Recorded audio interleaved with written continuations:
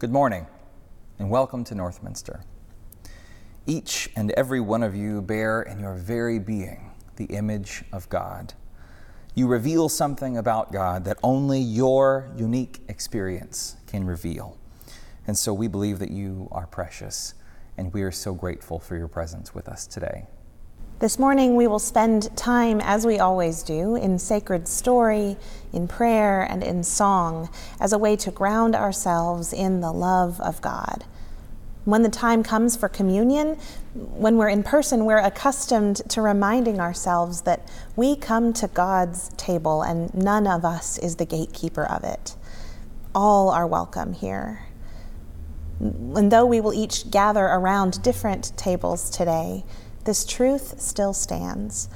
So we hope that in whatever way is meaningful for you, that you will be able to engage with the practice of communion toward the end of our service. Now, children of God, please join me in blessing this time together. In this place, may we see past our fear and into the Spirit of the living God. In this place, may we find God alive within the temple of our hearts, uniting all of us in love. May we see beyond the illusions of separateness and fear to the truth that nothing could ever separate us from the love of God. Let's worship God together this morning.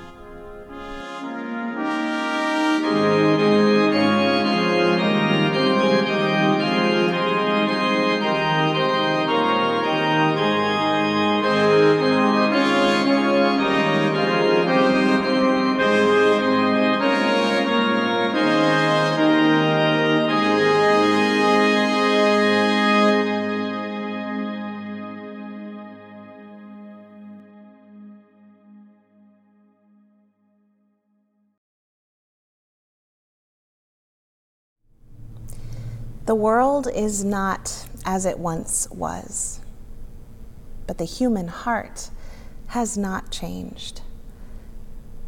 Despite the swirling chaos around us, we are, each of us, still a mixture of good intentions and unintended consequences, of love and of fear, of hope and of frustration, doubt, and despair. We are still a people who need a space like this to come together and acknowledge the things we hold sacred. That God created us in God's own image and called us good. That the spirit of love that breathed life into our first ancestors breathes still in us. And that often good creatures like us still fail in word and in deed, in what we have done and in what we have left undone. In a season like this, it is as important as ever that we continually remind ourselves of the boundless grace of God in the face of our own shortcomings. No matter how we have failed, there is nothing that can separate us from the love of God. As our prayer this morning, I offer the words of the psalmist in Psalm 51, paraphrased by Nan Merrill. May we each find in these words the prayer that our own heart needs to hear today.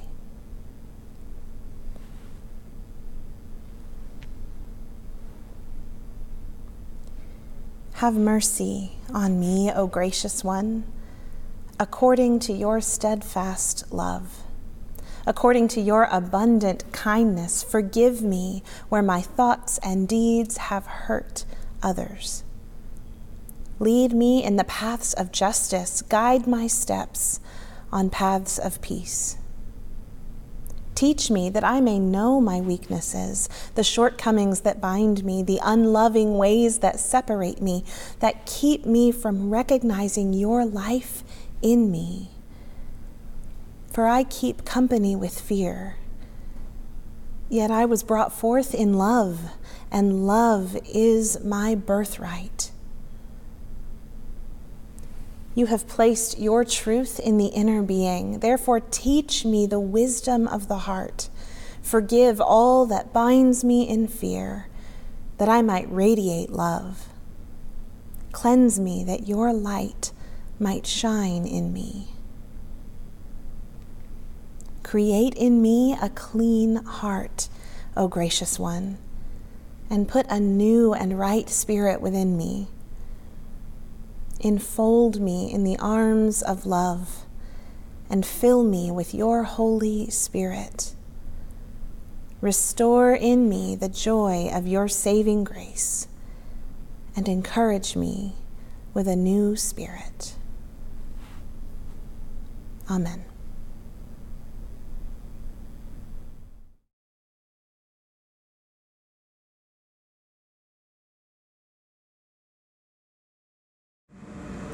A reading from the book of Genesis, chapter 28. After Jacob tricks his father and steals his brother's blessing, he escapes into the desert. The familiarity of his home and family now far behind him, he journeys out in fearful anticipation of what comes next. Let us now find ourselves in this story, ancient yet ever new. Jacob left Beersheba and headed out for Haran. When he reached a certain place, he passed the night there. He took a rock and used it for a headrest and lay down to sleep there. During the night, he had a dream. There was a great ramp starting on the ground with its top reaching to heaven, and messengers of God were going up and coming down the ramp. Yahweh was there, standing on it. And Yahweh said, I am Yahweh, the God of Sarah and Abraham, and the God of Rebekah and Isaac. Your descendants will be as numerous as the specks of dust on the ground. You will spread to the east and to the west, to the north and to the south, and all the tribes of the earth will bless themselves by you and your descendants. Know that I am with you.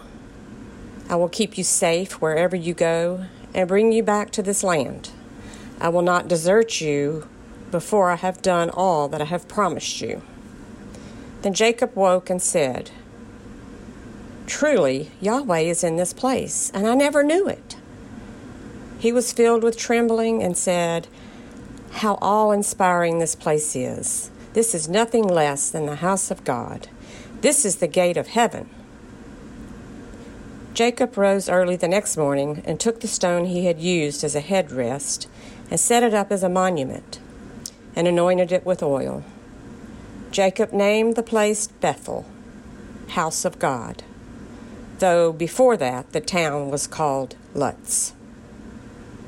This is one of our sacred stories. Thanks be to God.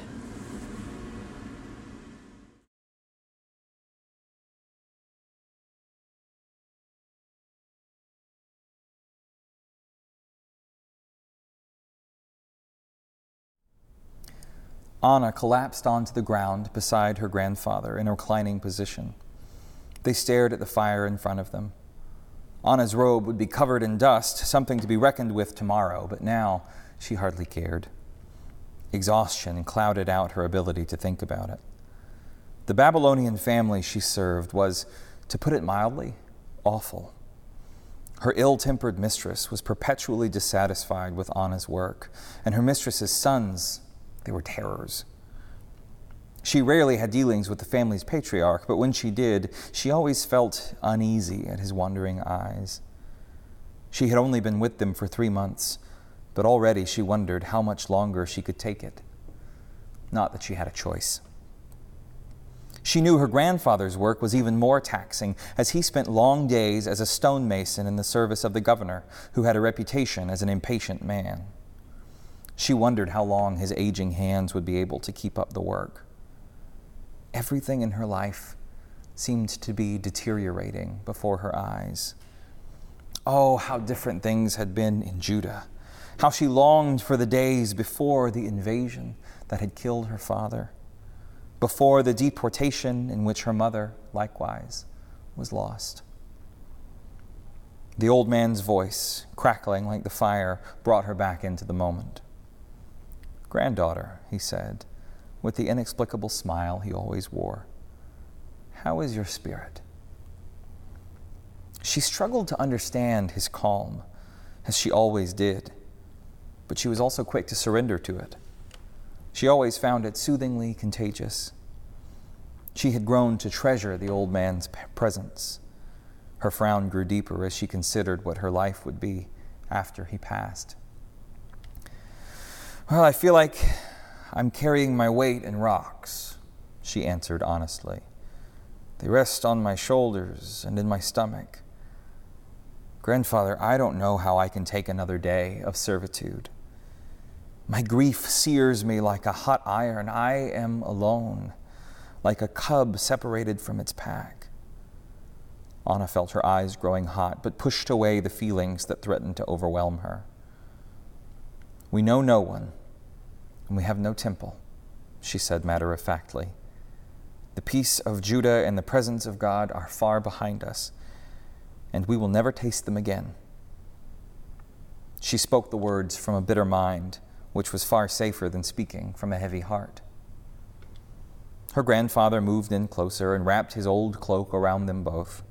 For a moment they just sat together, looking into the fire. "Have I ever told you," the old man asked, breaking the silence, "about our father Jacob?" Anna smiled in spite of herself. "1,000 times, grandfather," she said in false protest. In truth, she loved his stories, which were the stories of their people.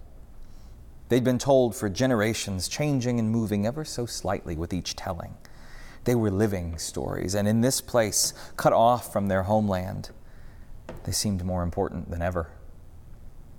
Even if it was only to provide a moment of merciful escape, Anna hoped the old man would tell his story in spite of her teasing. Her hope was answered. "Oh, yes, certainly," her grandfather said. "I have told you of his unlikely ascent, of his reputation as a scoundrel and a thief, of his boldness to wrestle with the living God until he limped away with a blessing. But tell me, have I ever told you of that strange night in the wilderness, after he'd escaped his murderous brother, seeking after the house of his uncle Laban?" This caught Anna off guard. This was actually somehow a story that she didn't know. "Tell me, grandfather," she said, with genuine curiosity it seemed only he could inspire. "Well," he began, tightening the cloak around them, "Jacob was a natural-born trickster. From the moment of his birth, he was grabbing at the heels of his older brother. Twice in his life, Jacob cheated his brother out of the birthrights that really should have been his brother's. And that last time, he had gone too far. Their father was blind, you know. Jacob fooled the poor old man into giving him the blessing rather than his brother, who was the firstborn." "I know, grandfather," Anna interrupted, her patience getting the better of her. "You've told me this story, but what of the wilderness?" "I'm getting there," the old man said. "Hold your horses. Now, where was I? When his brother found out what happened, he vowed to avenge himself. Every breath a threat of murder. So Jacob and his mother concocted a plan for his escape. Under the guise of looking for a wife, Jacob fled to his uncle's estate in a faraway land. And that is where our story begins. For days and days, Jacob traveled alone across treacherous terrain, his family behind him, his home a distant memory. All familiarity had turned to sand and ash as he journeyed on, holding tightly to the memories of what he'd lost. He spent many a sleepless night lost in his own resentment and guilt. And then one day, as the sun was disappearing beneath the bleak horizon, Jacob collapsed in exhaustion and loneliness. Pulling up a stone on which he would rest his head, he experienced a rare moment of surrender, losing himself in suffering and sleep. That night, as Jacob slept, he dreamt he opened his eyes to find himself at the base of a ziggurat, a stair-stepping pyramid that seemed to reach into the heavens. In his life, he'd seen a few of these man-made mountains meant to bridge heaven and earth, but never in his life had he seen one quite like this.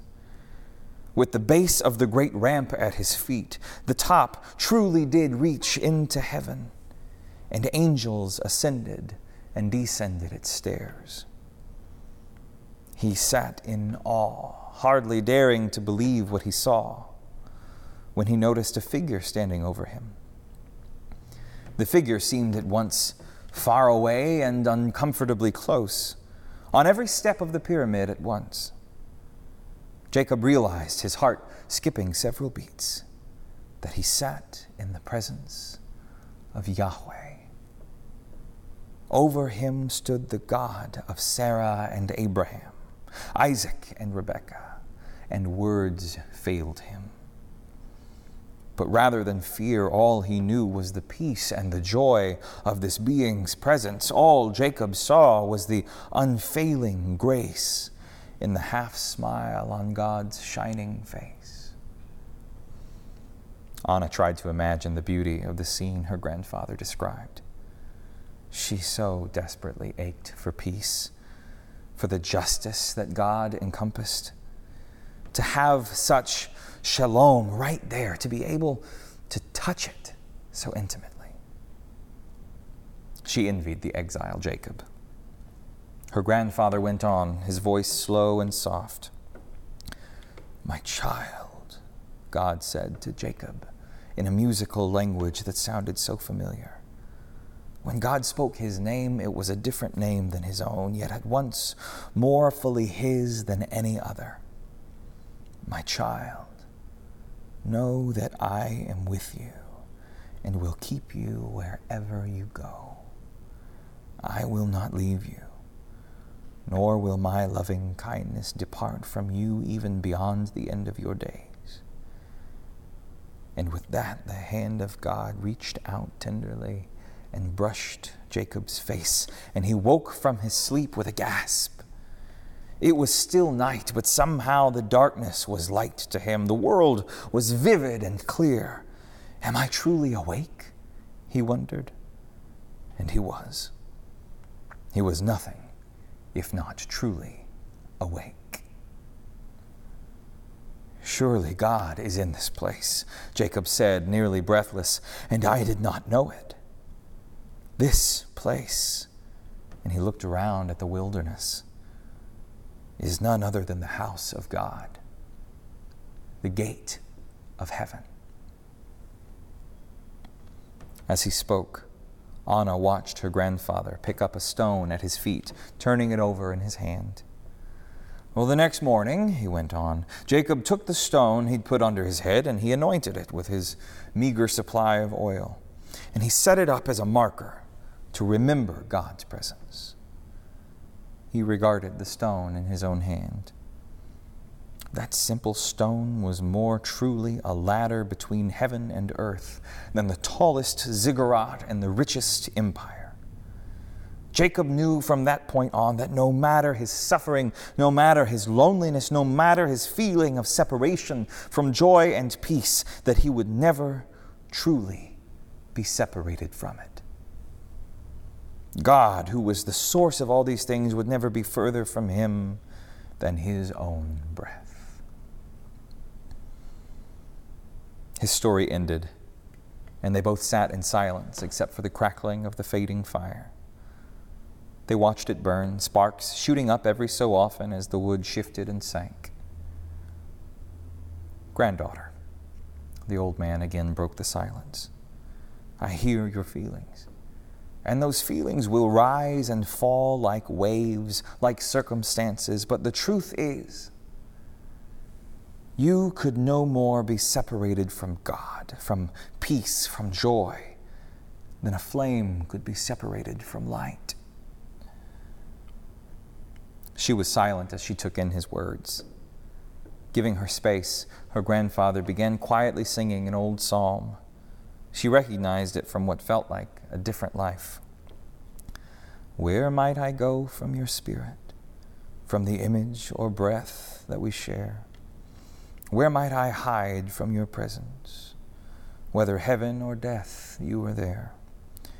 If I sail on the wings of the morning, or sink deep in the depths of the sea, still your right hand will hold me, for your life will live on in me. Grandfather, Anna interrupted after a few stanzas, I hear you, but how am I to believe that God is here? I mean, here of all places. Each day is misery and brokenness. We are leagues from God's joy. If God is here, as you say, then surely it's with a rod of punishment. And to her surprise, her grandfather smiled again. If your God is a despot on a throne, sitting atop a pyramid, judging the iniquity of the people, then yes, I'm afraid this suffering is a story of punishment. And you, girl, had better change into your sackcloth. He nudged her playfully with his elbow, but she remained unmoved. And yes, he continued, if your God resides in a temple, a building, a nation, a way of life, then God is indeed far away.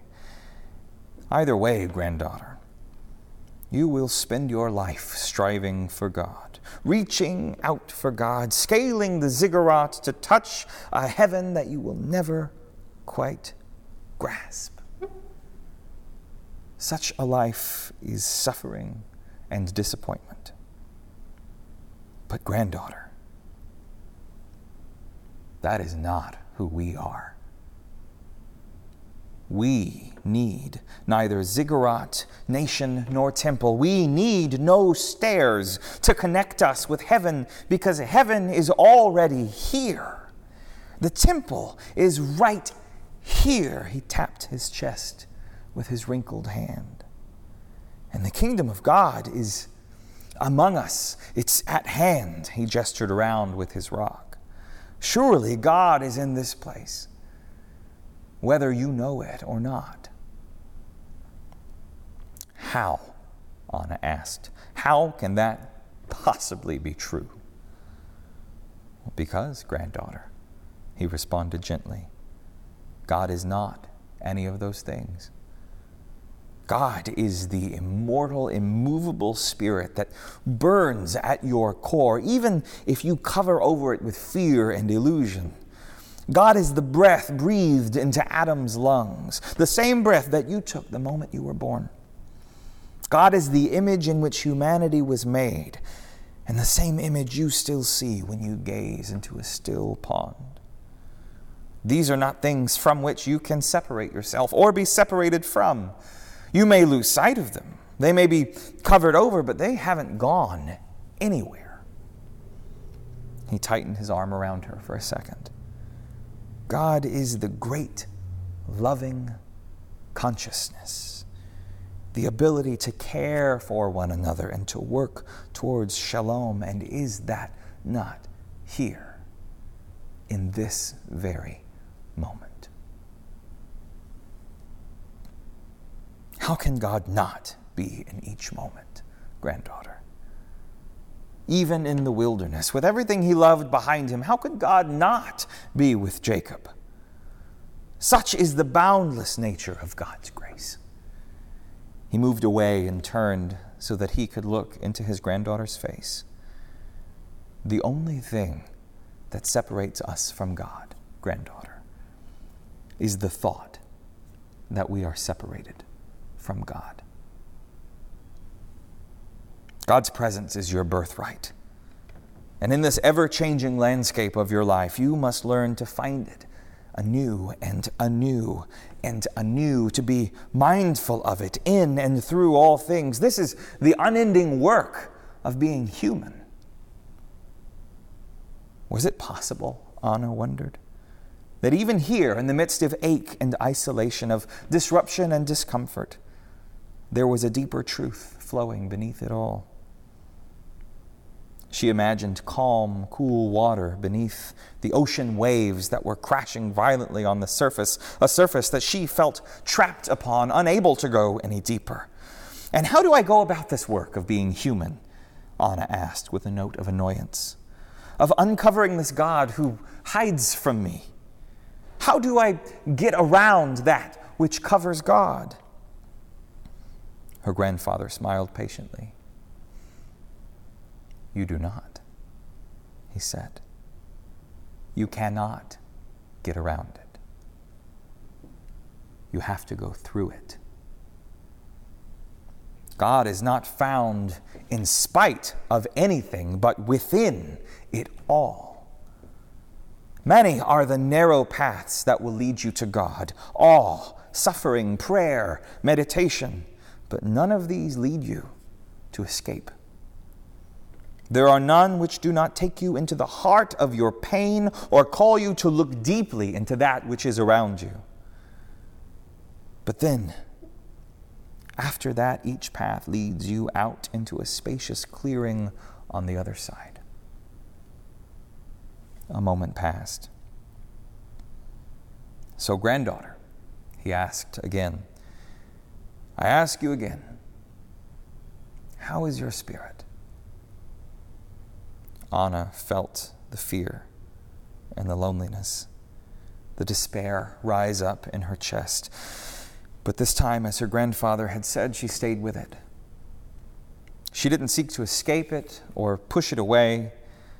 She leaned in and leaned into him as her body was racked with sobs. It truly did feel as though it would overwhelm her. It truly did feel like death. She didn't know how long she stayed there, how long they held on to one another. But eventually, to her astonishment, that feeling that had risen in her fell again slowly, like a wave going back out to the sea. And in its place there was peace, a calm relaxation that she did not understand. And she sat with this for a long while, with this spirit of shalom that she had never felt quite in this way, even when she lived in Judah. Her grandfather began quietly chanting his psalm again, and eventually Anna smiled. Surely God is in this place, she thought to herself, and I did not know it. She looked up into her grandfather's face. You may call this place Babylon, the old man said after a moment. You may call it exile. You may call all of this, he gestured to the dusty landscape around him, the dirty shared courtyard of a poor old man. But do you know what I call it? What do you call it, grandfather? Anna asked reverently. He looked back at the fire and he smiled. I call it the house of God.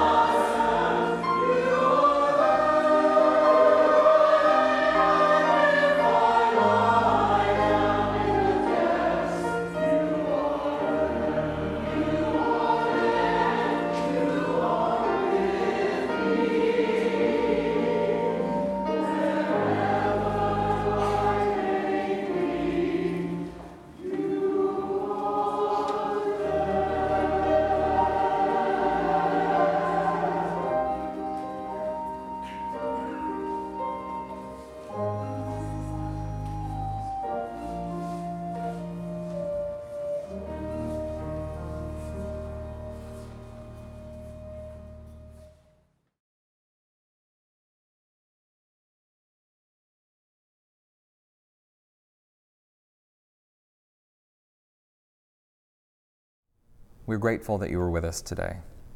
We hope that in being here and taking part in our liturgy, your heart has been tuned to the fountain of God's presence in such a way that you can go forth from this place and share the love that flows and overflows.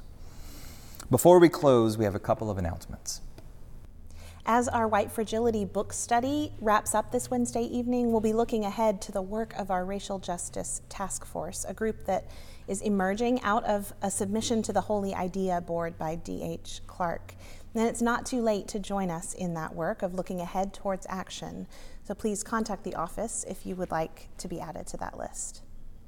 Remember that we're hosting our first virtual church business meeting today at 4 p.m. You can join on a phone, tablet, computer, or call in from a landline. And you should receive an email this afternoon just before the meeting starts with the link. So you can find it there or in the newsletter. And as always, please don't forget to give. As the pandemic wears on, we are still honoring our commitments to our church staff and our choral scholars who all rely on this income in an uncertain time. And we cannot meet that commitment without your support, and we're grateful for it. And now, people of God, receive this benediction. If here you have found freedom, take it with you into the world. If you have found comfort, go and share it with others. If you have dreamed dreams, help one another that they may come true. If you have known love, give some back to a bruised and a hurting world. You are seen and you are loved. Now go in peace.